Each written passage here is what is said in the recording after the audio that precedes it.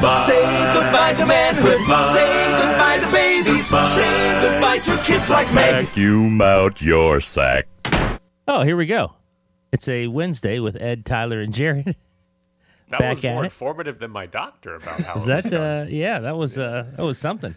Well, don't worry, we didn't talk about it yesterday. We just actually At talked all. about it all day and played the song. So it's good for you. How you feeling, buddy? Better than expected. Yeah. Not bad at all, honestly. All right.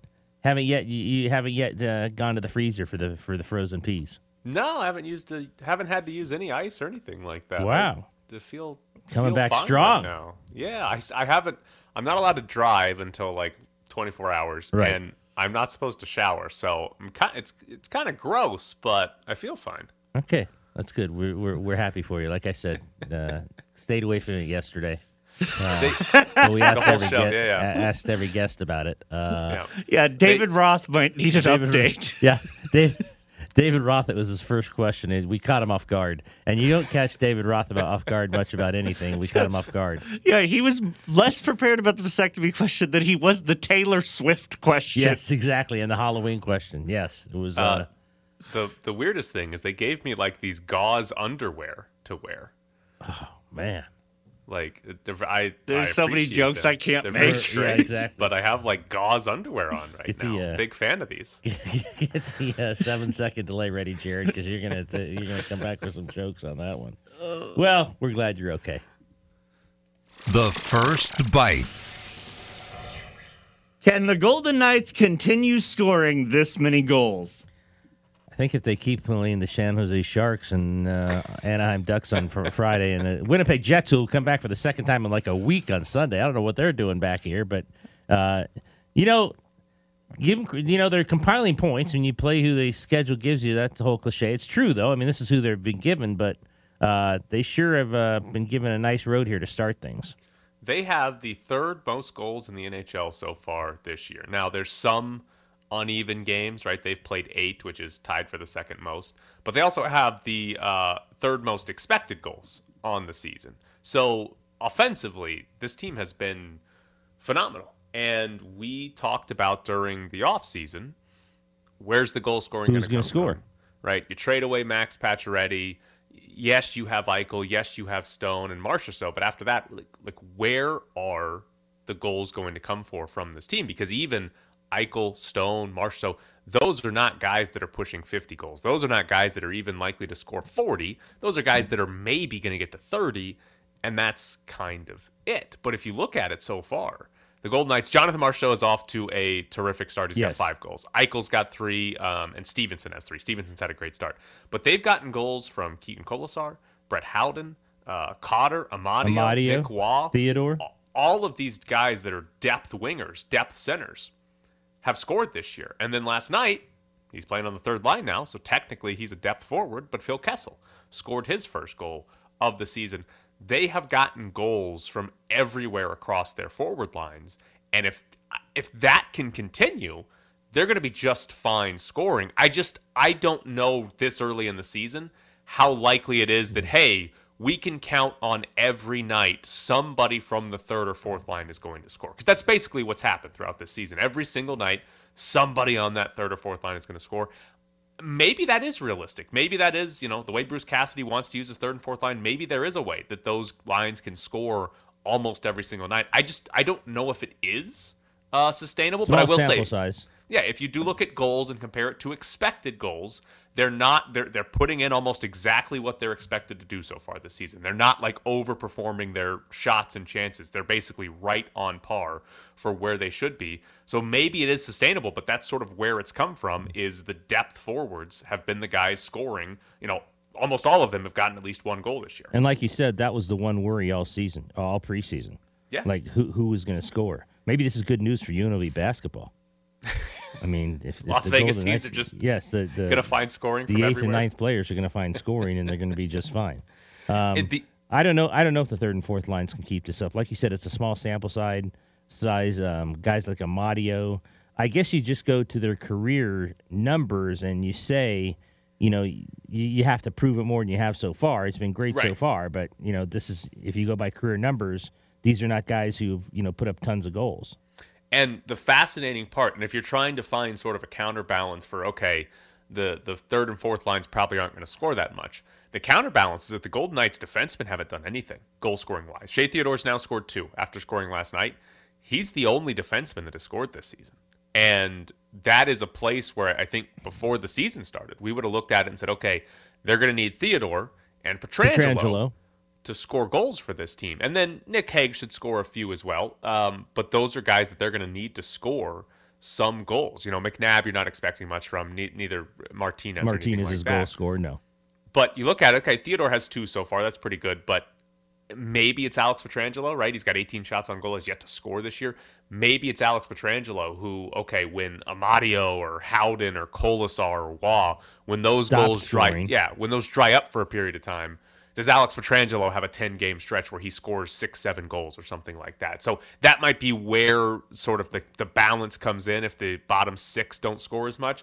But it is, I mean, if you had told me that they were going to be top 3 in goals this early in the season and Pietrangelo and Theodore and the rest of the defensemen have combined for 2, I probably wouldn't have believed you because then or you would have thought the top 6 had like 12, 13 goals. Right. We'd be talking about, Eichel's off to like the best start in the exactly. NHL or something. So it's been curious that they've been able to score this much. And if you're trying, 8 games in, but if you're sort of projecting out the rest of the season, it's a very good sign that goal scoring hasn't been an issue. I mean, goal scoring and goaltending, those are the 2 questions coming into this year, and both have been excellent. Like Aiden Hill and Logan Thompson have both been phenomenal in basically every single start this year. And you throw in that they're getting depth scoring, every question's been answered through 8 games. Now, can it continue for, another 80 or 74 games this year? We'll see, but so far it's been phenomenal. Yeah, I thought another question was, and we're going to talk about this in a bit, how the new defensive concept would work and how quickly they would pick it up. And I know first couple games they struggled a lot, but it seems like they've picked that up a lot more. And if they can do that and keep scoring goals, they're going to have a really good season. Yeah, they're going to be in the playoffs. I mean, everything we've seen so far, this is a playoff team that maybe they're a step below the actual contenders, but this is definitely a playoff team based on everything we've seen. Now, Phil Kessel scored his 400th goal of his career last night. He broke the record for consecutive games played at 990. His goal was the first of the game. By the way, he got a little mini breakaway because he's still fast, apparently, can skate past people. But here's the important question. Was Jack Eichel holding Phil Kessel back? Well, he scored his first goal really on a power play the night before, and then William Karlsson was outside. So I'm not going to blame Jack Eichel for that. You can, though. No, I don't want to. I don't want to. I don't think he was holding him back. I don't think Jack Eichel holds many people back. I mean, like I said, it was his first goal. I don't know if he's fast, by the way, although the announcer said he was streaking down the ice. I don't know the last time Phil Kessel was streaking down the ice on a breakaway. But, yeah, I don't think Jack Eichel was holding him back. I think he was. Really? He was. Yeah, where's the goals? Wasn't involving him enough? Where's the goals with Jack Eichel? Come on. You play with Brett Howden and Michael Amadio, all of a sudden he's putting the puck in the back of the net. Where's it at with Eichel? He's out there with Eichel and Stevenson. And Stevenson's just in the way because he's the fast guy on that line. So what's Phil Kessel supposed to do? As soon as you get him with the great players like Howden and Amadio, he's out there to score. Yeah, I'm gonna say no on that, and I think you're just being facetious at this point. Okay, I do have a legitimate question for you. Do you believe the NHL should have changed the schedule so that Phil Kessel broke the games played record in somewhere other than San Jose? Changed it after it was made? So the schedule was announced, and then Phil Kessel signed with the Golden Knights. So this wasn't okay. Yeah. So obviously, I believe if Phil Kessel had signed with the Golden Knights before the schedule was out, I believe the NHL would have been smart enough to put him in a fun city like Toronto or Pittsburgh, or at home, or at least a home game against Vegas. But he signs after the schedule, and he breaks the record in San Jose on a Tuesday. And I feel like we could have gone through, found a Golden Knights home game against the Sharks later in the year, and just flipped it. Played this game at home, and later, whatever it is, February, March, something like that, the Golden Knights go to San Jose instead. I feel like that could have been a You think they really would have change. changed it after it was already made and already made public? I mean, they never do that. They never do something like that. when a pandemic hits, but they never do that, but they could have. And I think they should have, because Phil Kessel broke this. ESPN picked the game up for a reason, right? The Golden Knights and Sharks is not some must-see matchup because the Sharks are terrible. ESPN elected to televise this game because Phil Kessel was going to break a record, right? It's a fairly big deal in hockey that Phil Kessel broke this record, and it happened in San Jose. It just feels wrong that it happened there. When it's not like a goal chase where he's got to score 5 goals to start the season to break some goal record. You know exactly when the record's going to be broken because it's just a matter of how many games he plays. Should have changed it. Who cares? Set a precedent. Say, the next time somebody else plays 990 games in a row, we'll change the schedule for them too. We're going to have them play Tampa Bay on the road. That's right. So I think they should have. Would have been much better that way. And I feel like it would have been relatively better. Easy. I just don't think they've ever done that. And I don't know if they would say they would. I guess admit's the wrong word, but to come out and say, well, he's breaking records, so we're gonna change the schedule based on that. We talked about this yesterday and the day before with you. This is a huge record, isn't it? Can you imagine? Did you see some of the numbers of people trailing him? That's when you put this number in perspective of like the next guy and like how many, like the combined games of the entire Golden Knights are not that many. And I mean, just these numbers that are put out there. And last night, Messi and these guys in between periods are putting up what their numbers were in terms of consecutive games, like 146. You've got like Hall of Famers, and then you see his number. It becomes more and more amazing that he was able to do that. So let me ask you this question to answer your question. Does Phil Kessel get signed by the Golden Knights this year if he's not chasing this record? I think he does. I think they thought. So? Yeah, I think they thought that he would. He had. What did he have last year? He only had 8 goals, but he had.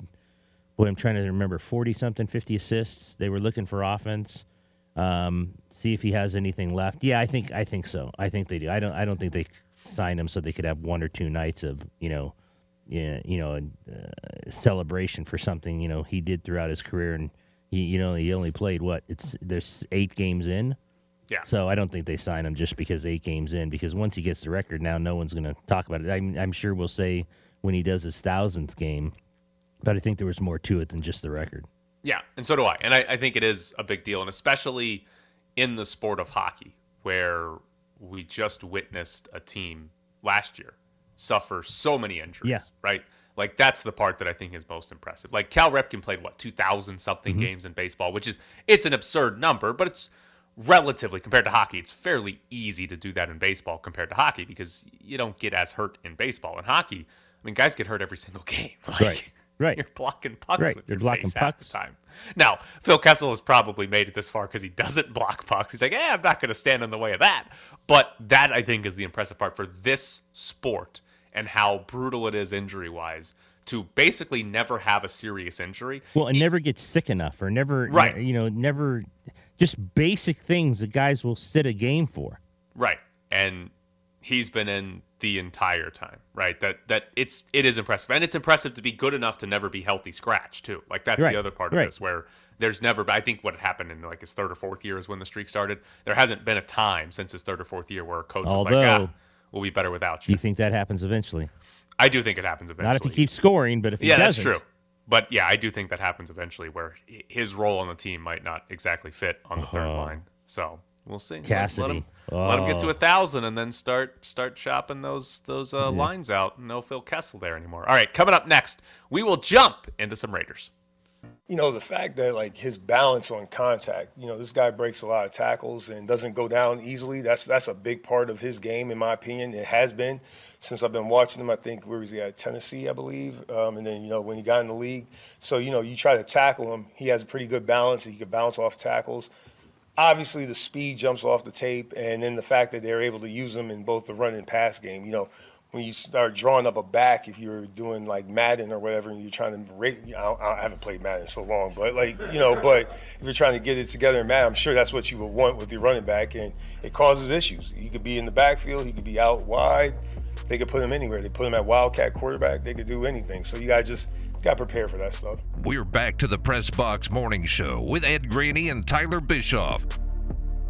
Who was that about? Alvin Kamara. Okay. I heard running back. I thought we were going Josh Jacobs, but then I heard Tennessee, and I was like, I don't think that's Josh Jacobs. And then they said Wildcat. Has Josh Jacobs taken a Wildcat snap in his career? Not that I remember. I'm on it. I was going to say Gruden should have been doing that in the red zone or something. They were pretty terrible in there. Should have tried something different. Jesus. All right. Ed, did you see the story about Magic Johnson Yes. and potentially buying a stake I saw in it. the Raiders? Yeah. Do we know what the website semaphore.com is? I do not. Okay. I had not heard of it. Had you? I had not heard of it. No, had not either. No clue what it is, but they are the ones who broke this story. So if they're real, then this is interesting. They wrote, former NBA star Magic Johnson is in talks to buy a stake in the National Football League's Las Vegas Raiders at a price that could set a new record for sports deals, according to people familiar with the matter. Johnson has been assembling a team of investors in recent weeks for a minority slice of the Raiders.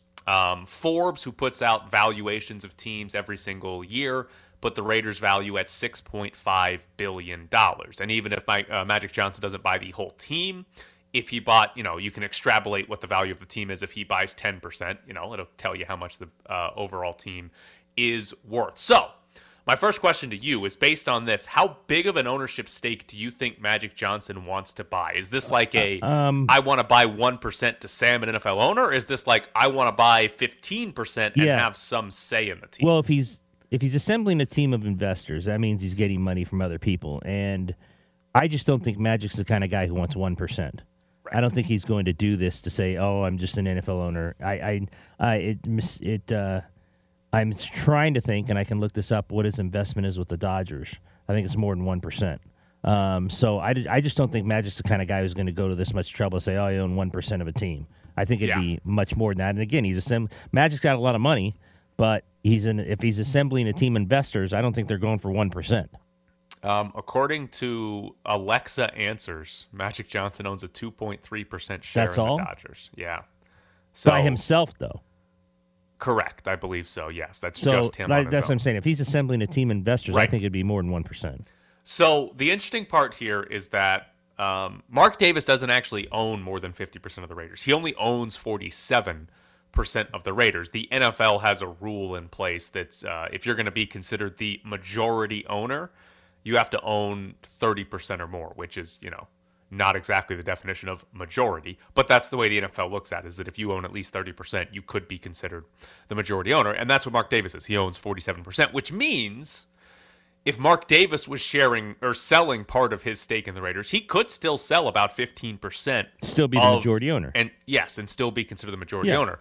I'm guessing Magic Johnson wants to buy whatever share from people not named Mark Davis. But I guess there is a chance that Mark Davis could say, hey, I can sell some of my stake in the Raiders, get some money right now from Magic Johnson, and then, hey, look, I have Magic Johnson as a part owner or whatever. Is there any way that Magic Johnson's involved in team decisions if this does in fact happen? I mean, I guess it would depend on how much he owns, what the stake is. What has been the succession? That's what everyone has always wondered, right? There are no heirs. It's him and his mom. She's in her 90s. What is the succession situation? And, I'm sure it's in a trust and there must be a plan. But I think that's what everyone's always wondered. That's been kind of the big question asked, right? What would happen to this team if he no longer owned it? Maybe that's one of the reasons Magic's trying to do this. And he sees that. Everything you just said reminded me of Game of Thrones.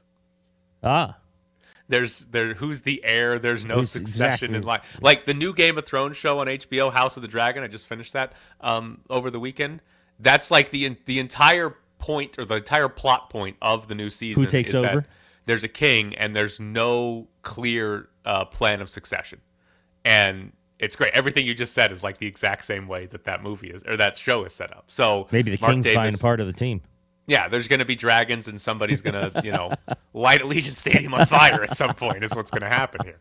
But yeah, I'm curious sort of the end game here for Magic Johnson, because does he if you're buying into the Raiders right now, you're not exactly buying at a low point. You're buying at a high point. Now, Yeah. Now, values of NFL teams are probably still going to keep going up in time. So it's not like if Magic Johnson finds a way to put a whole bunch of money into this, he's not going to find a way to sell some later in life and pull a bunch of money out.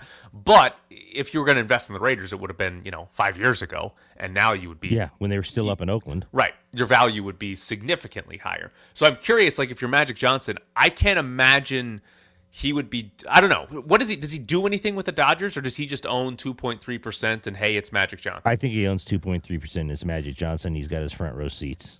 So maybe he does that. Maybe is this a cheaper way for him to get good seats at Allegiant Stadium every week? I go back to, I'd like to know who the team of investors are, because I think he's probably got enough money to own 1% by himself. Yeah. But I just don't know if you're assembling other investors to buy 1%. I don't. That doesn't make any sense. He's got enough money to do it at a very slow percentage. That's why I agree with you. You're down here, like what, 15%? A serious chunk to where maybe he'd have some say in stuff. I mean, if he bought 15% and he bought it from Mark Davis, we'd be talking about Mark Davis only owning about 15% more than Magic about Johnson. 15% more at that point, which. Again, it's still more, and Mark Davis would still be considered the majority owner, but that sort of would be an interesting setup, and especially, like you said, the line of succession here would be interesting, given that Mark Davis doesn't have a clear, like, hey, this is my child that I'm going to pass it off to, like a lot of them do. I just hope at the end of the day it leads to us getting Magic Johnson tweets about the Raiders. I hope it leads to us saying Magic will be with us at 8:30. That too. That would be fun. That would be very good. Joining us at 7:30, Danny Webster, live, I think, from the airport. Yeah, from the airport in San Jose. Left corner for Hill. Has some help. Puck came through. Extra pass. A shot. Saved by Hill. Stopping Erik Karlsson. Out of the zone on the deflected puck. It's the Press Box with Graney and Bischoff on ESPN Las Vegas.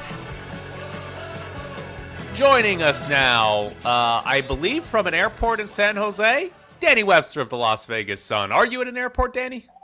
I indeed am at National Airport, gents. Good morning to you. All right. I'm excited. I hope we get some intercom action from the airport. That is always my favorite. Danny Webster, please report to C14. C14. You have left something at TSA. Yes. Please return your call sign. All right. Very important question for you. Was Jack Eichel holding Phil Kessel back? You know what? It's funny. The fact that he's been moved down to this line, he's actually kind of become the number one scorer on that line, and suddenly now he looks like the Phil Kessel of old. I don't know if held back is the right word, but you know what? He's looked really good through these last two games, and I don't know if 2-game sample size is enough to say that this line is actually good with Amadio and Howden, but so far, I mean, they produced goals in back-to-back games, so far they're batting 1,000. Is it a good enough line to where this depth scoring can continue? That's the interesting question. I don't know if they need to make a change at forward. I think it's going to depend. Honestly, I think it's going to come down to Michael Amadio, since he's been the one that's been in and out of the lineup with Paul Cotter over the last few games. So I think it's going to be up to him. If he can keep this production up and if he can continue to play as well as he has, I think this line has the potential to be something decent. But I think we're going to need probably a few more games to find out.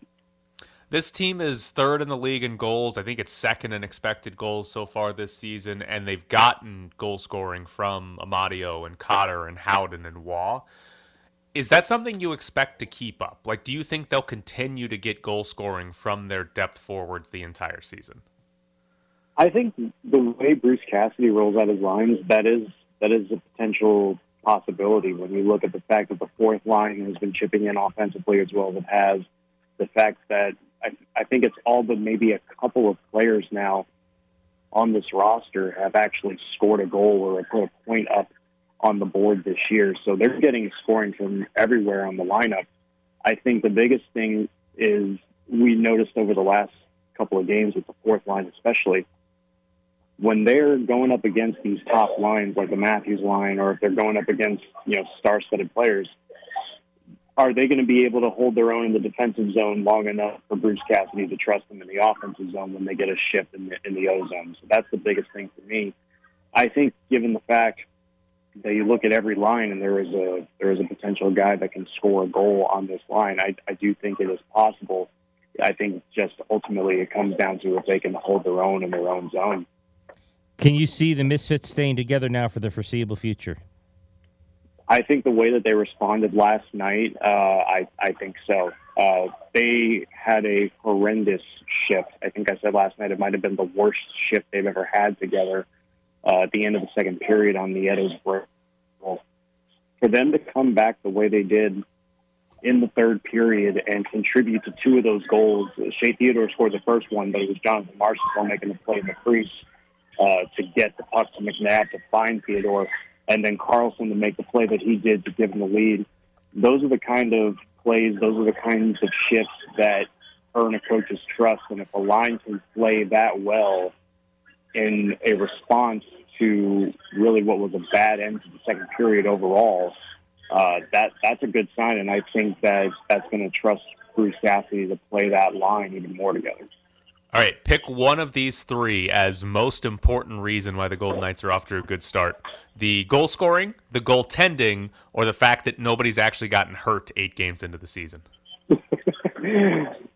You know what? I probably would have said goaltending until you said clean bill of health, because I know that a lot of teams are dealing with injuries right now. But honestly, it's got to be the goaltending. I think no one really expected Logan Thompson and Adin Hill to perform as well as they have right now, especially Adin Hill. And I don't think it's a slight on Adin Hill, but for him to win 3 starts and to only allow, I think, 2 goals each in his first 3 starts.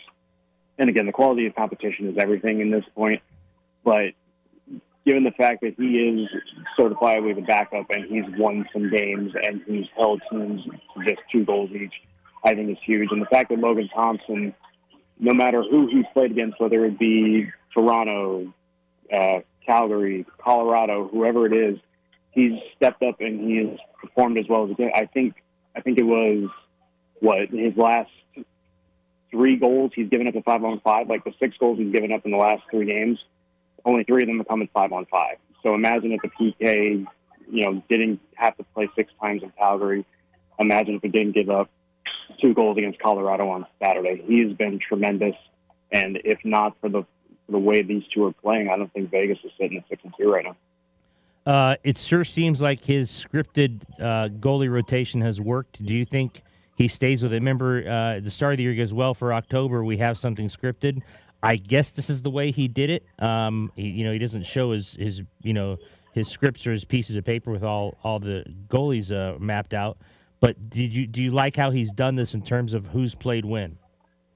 I think so. I think one thing that he's done is given Logan Thompson the contending games to see how he can fare against the top teams. And then this was their first back-to-back all year. So the fact that he's been able to get Adin Hill a couple of other starts outside of a back-to-back, again, competition and, schedule, competition and scheduling is all important in this instance. I think the way that he scripted it out has worked fairly well right now. The biggest question now, as we approach November 1st, when Laurent Brossoit is supposed to be reevaluated coming off hip surgery, is what in the world does Bruce Cassidy do with the fact if Laurent Brossoit does come back and he does put himself in the goalie rotation? It's definitely going to inquire a lot of questions as to what they do with this rotation going forward. Was there a baby screaming behind you? There absolutely was. Yes, there was. See, this is why, everybody. Danny, you might not be aware of this. I am doing the show from home because yesterday I had a vasectomy, and that is exactly why. Oh, God. Yes. I am so sorry, buddy. Yes, we all are. It's a great day. It's one of the best days It was like of one my of his life. best days of his life. Yeah. It's probably the same as when Ed's children were born. Yes, same thing. exactly. Oh, my God. Well, know what? If this keeps up, maybe I have to consider one. That's right. Get that baby out Not of wrong here. with it.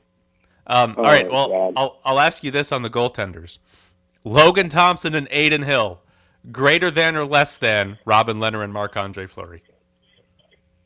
Ooh. Are we talking COVID year, Robin Leonard, Marc-Andre Fleury when they won the Jennings, or are we just talking overall? Yes, when they were the best goalie tandem in the league. And, I mean, you can't argue with how that tandem played in the COVID year. The fact that they were playing back-to-backs every 2 or 3 days, if that's even logistically possible. And, you know, I think they got a lot more to go, and I think they got a lot more tough teams to beat later on. But you know what? If they keep this pace up, they might run away with a Jennings too. But that would probably be the greatest story we've ever seen out of this team. I want to ask you real quick about defensive scoring. Shea Theodore has 2, Pietrangelo none yet, and you know if this depth scoring kind of clams up, I think that they need more defensively. Who defensively do you think needs to step up here? And has Pietrangelo had a slow start that people have talked about?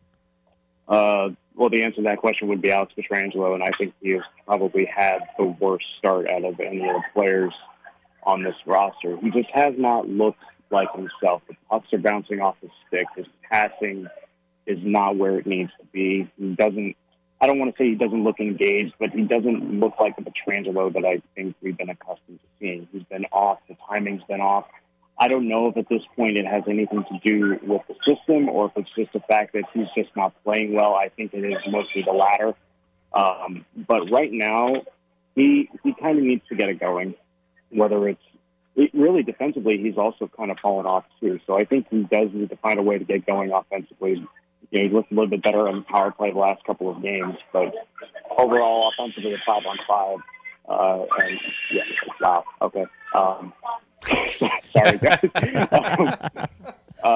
The fact that Pietrangelo needs to get something going at 5-on-5, I think, really tells you where he's at right now. And it hasn't been the greatest of starts, but hopefully he can get going again. It's early, but we'll see where that goes. All right, Danny, we'll let you go, and hopefully you can run away from that crying baby. He's Danny Webster from the Las Vegas Sun. We appreciate it, Danny. Thanks, Danny. Thanks, guys. Appreciate you having me. I mean, how much is this like morphing into your perfect example of why you did what you did yesterday? I don't know if I've ever felt more vindicated in my life than right now. I mean, the morning after I get a vasectomy, we just hear screaming baby live from the airport. What a nightmare. You know they don't go away, right? Like, just because you had a vasectomy doesn't mean children stop existing. But here's the key. I can walk away from your baby. If it's my baby, I can't just walk away from that thing when it's screaming in the air. Hold on here a second. Hold on, I got a chance to guess that you'd go 50-50 on that one. I mean, I might do it, but I'd probably get in a lot of trouble if I just walked away from my own baby, so I'm just not going to have one. Based on a lot of my friends from the Midwest whose dads went for cigarettes and never came back, that's a fairly common practice. So, okay, maybe I can walk away, but then I might actually have some guilt for the first time in my life if I did that. As he's crying and you're walking away? Yeah, who am I kidding? I don't care about those kids. All right, we got Elton John tickets to give away. 2 tickets to go see Elton John Farewell Yellow Brick Road, the final tour at Allegiant Stadium on November 1st. We got a pair of tickets now, plus some later in the show, so make sure you stay tuned. 702-364-1100 is the phone number. Call in right now. Be caller number 11 at 702-364-1100. You'll win a pair of tickets to go see Elton John. And I'll just leave it as we did what we felt was best for the team and the players involved. And obviously it didn't work out, but that was the decision. We're back to the press box with Grady and Bischoff. We'll get more into Bailey Zappi, Mac Jones, and the New England Patriots quarterback situation in the front page. But I did want to talk about some comments made by the commissioner of the Big Ten, Kevin Warren. These are from last week, but didn't get to him. So he was asked about Big Ten expansion, right? They had USC, UCLA. Are they going to do more? Are they done? Whatever. A couple of quotes he gave. One, I don't think I've pushed pause on anything ever. I'm a big believer in taking care of what you have, taking care of these new opportunities. USC, UCLA, and our new partners, and CBS with basketball and football and NBC, and then making sure that you're prepared when things happen. Generally speaking, I don't believe we are in a position that we have to go out and aggressively recruit any other schools. So he says they haven't pressed pause on anything, but they're not the ones actively recruiting. They're not the ones aggressively going out to schools trying to add members. Is that the commissioner of the Big Ten basically saying, hey, people are coming to us, people want to join us, we just have to sit back and decide who makes sense, or if any of them make sense for us to add to our conference? Yeah, I think we both know that Oregon and Washington called up right after USC and UCLA went there. I think Oregon and Washington got spooked. They got scared. They looked at the rest of the Pac-12 and started calling around to get out from where they were. So it might be him saying exactly what you just said. You know, we've had people come at us, but we don't know if we want to do that yet, but we haven't closed the door on it. Look, this is the bottom line is what you have down here. It just depends on Notre Dame. The Big Ten is waiting on Notre Dame. Now, maybe they add someone in the meantime, but I think Notre Dame, we were saying this when we were at Notre Dame the other day, Notre Dame, everything about it just feels like the Big Ten. It just feels like a Big Ten fit, and why they're not in it yet. I mean, I guess I can understand with their TV deal and how much money they make by themselves, but it just feels like a Big Ten team. And I think the Big Ten has waited forever for Notre Dame to agree to that. So I'm curious on two things. First, on the Notre Dame side, what would happen, or what would have to happen for Notre Dame to join a conference? Because as it stands right now, they're independent, they get treated like a Power 5 program, and they have a ridiculous TV deal for a school that's all by itself. Notre Dame has no real reason to join a conference right now. They're perfectly fine being treated as a Power 5 without actually being in a Power 5 conference. So what would have to happen? Like, would there have to be some wouldn't there have to be some sort of super conference and everyone breaking away and saying, if you don't join, you're not coming with us? That, to me, is like the only thing I can see that would happen. Now, maybe if the college football playoff left Notre Dame out at 11-1 or 12-0 a couple times in a row because we've got conference champions. Right, make a statement. Maybe, but that's probably not going to happen. If Notre Dame goes 12-0, they're going to be in the college football playoff. Yes. If they go 11-1, they're probably in the college football playoff most years. So to me, it's hard to figure out why Notre Dame would be enticed. I guess the other reasoning could be is if the Big Ten said, hey, you're going to make, double the amount in TV money that you'd make as an independent. The problem is that's not true. Like, Notre Dame's going to make about as much as all the other schools in the Big Ten are going to make on their new television deal. So it's just, if you're looking at Notre Dame, and if that's the key to everything, then nothing's going to happen anytime soon because Notre Dame has no incentive to join a conference right now. Something big would have to happen. So my other question, to come back to the Big Ten, why would they want Washington and Oregon? What benefit would Washington and Oregon bring to the Big Ten? Not as much as USC and UCLA from the market standpoint, and you're just splitting up the pie even more. You're just splitting up the financial pie anymore. So I don't know what the hunger would be for either of those schools. Right. I can't think of a good reason either. The only thing I could think of is if USC and UCLA really push to have more West Coast teams. But even then, if I'm the Big Ten, I say, well, you knew you were joining the Big exactly. Ten, right? You knew from the beginning where you were going.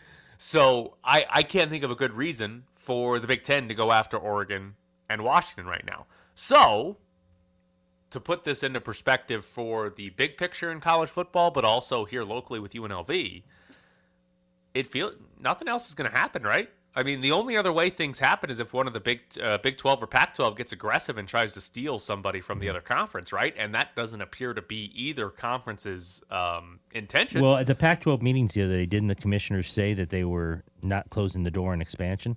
He did say that, but it doesn't feel like... I don't know what that means in terms of, when does that mean? Does that mean after this year? I saw something on Twitter predicting if it happened, it would happen in April after the Final Four. It doesn't feel like the Big 12 or the Pac-12 are going to raid each other. Now, listen, we had no idea USC and UCLA were talking to the Big Ten, and all of a sudden it was announced. So things can just come out of nowhere in this, and it seems like every time there is an actual realignment, we don't hear about it until it's announced. But to me, it feels like the Big 12 and the Pac-12 aren't going to raid from each other, which means you're really only left with, will the Pac-12 decide to expand to San Diego State, a UNLV, a Boise State, a Colorado State. Right. And maybe they do. Maybe they decide, hey, we need to get back into the Southern California market. Let's go get San Diego State, and they need a travel partner or whatever. We need to even out the conference. Here's UNLV. But it just feels like we might be at a standstill, and it might take a breakaway by the Big Ten and the SEC to actually cause anything significant to happen, and that wouldn't be good news for UNLV. Okay, so everything you just said makes perfect sense, but this guy has definitely pushed pause on something in his life. Like, I mean, he's old enough to have owned a VCR. I think the statement I haven't pushed pause on anything is absolutely ridiculous. What if he just always let the movie play? Well, but like bathroom breaks and popcorn breaks, like what's the point of owning a VCR? Just let it play, Jared. There is no pause button. Turn up the volume very high so you can hear it in the bathroom break. Yeah. That's got to be a very unfortunate thing for other people watching the movie at his house. You get your popcorn and you go to the bathroom before the movie starts. My other question was, Tyler, were you eating before we came back? No, I am very congested. Oh, okay. I was hoping that you had like frozen something and you were just eating from your lap. No, that was not happening. No. I've got a lot of crap running down the back of my throat. Just came out of nowhere. Out of like USC, UCLA to the Big Ten. Just out of nowhere at the start of this segment. And I'm struggling through it. I'm dying for this commercial break in 30 seconds so I can clear my throat or something. So yeah, that's what that was. Sounds great, doesn't it? Fun radio from home. I do need to eat something though. See, the problem when I do the show from home, Ed, I don't get to go to Chick-fil-A. I know. I was going to say, I'm surprised you don't have it delivered. I had some strawberries right before the show, so I guess I eat healthier when I do the show from home. That's not fun. Nobody likes that. Eating healthy for breakfast? Ridiculous.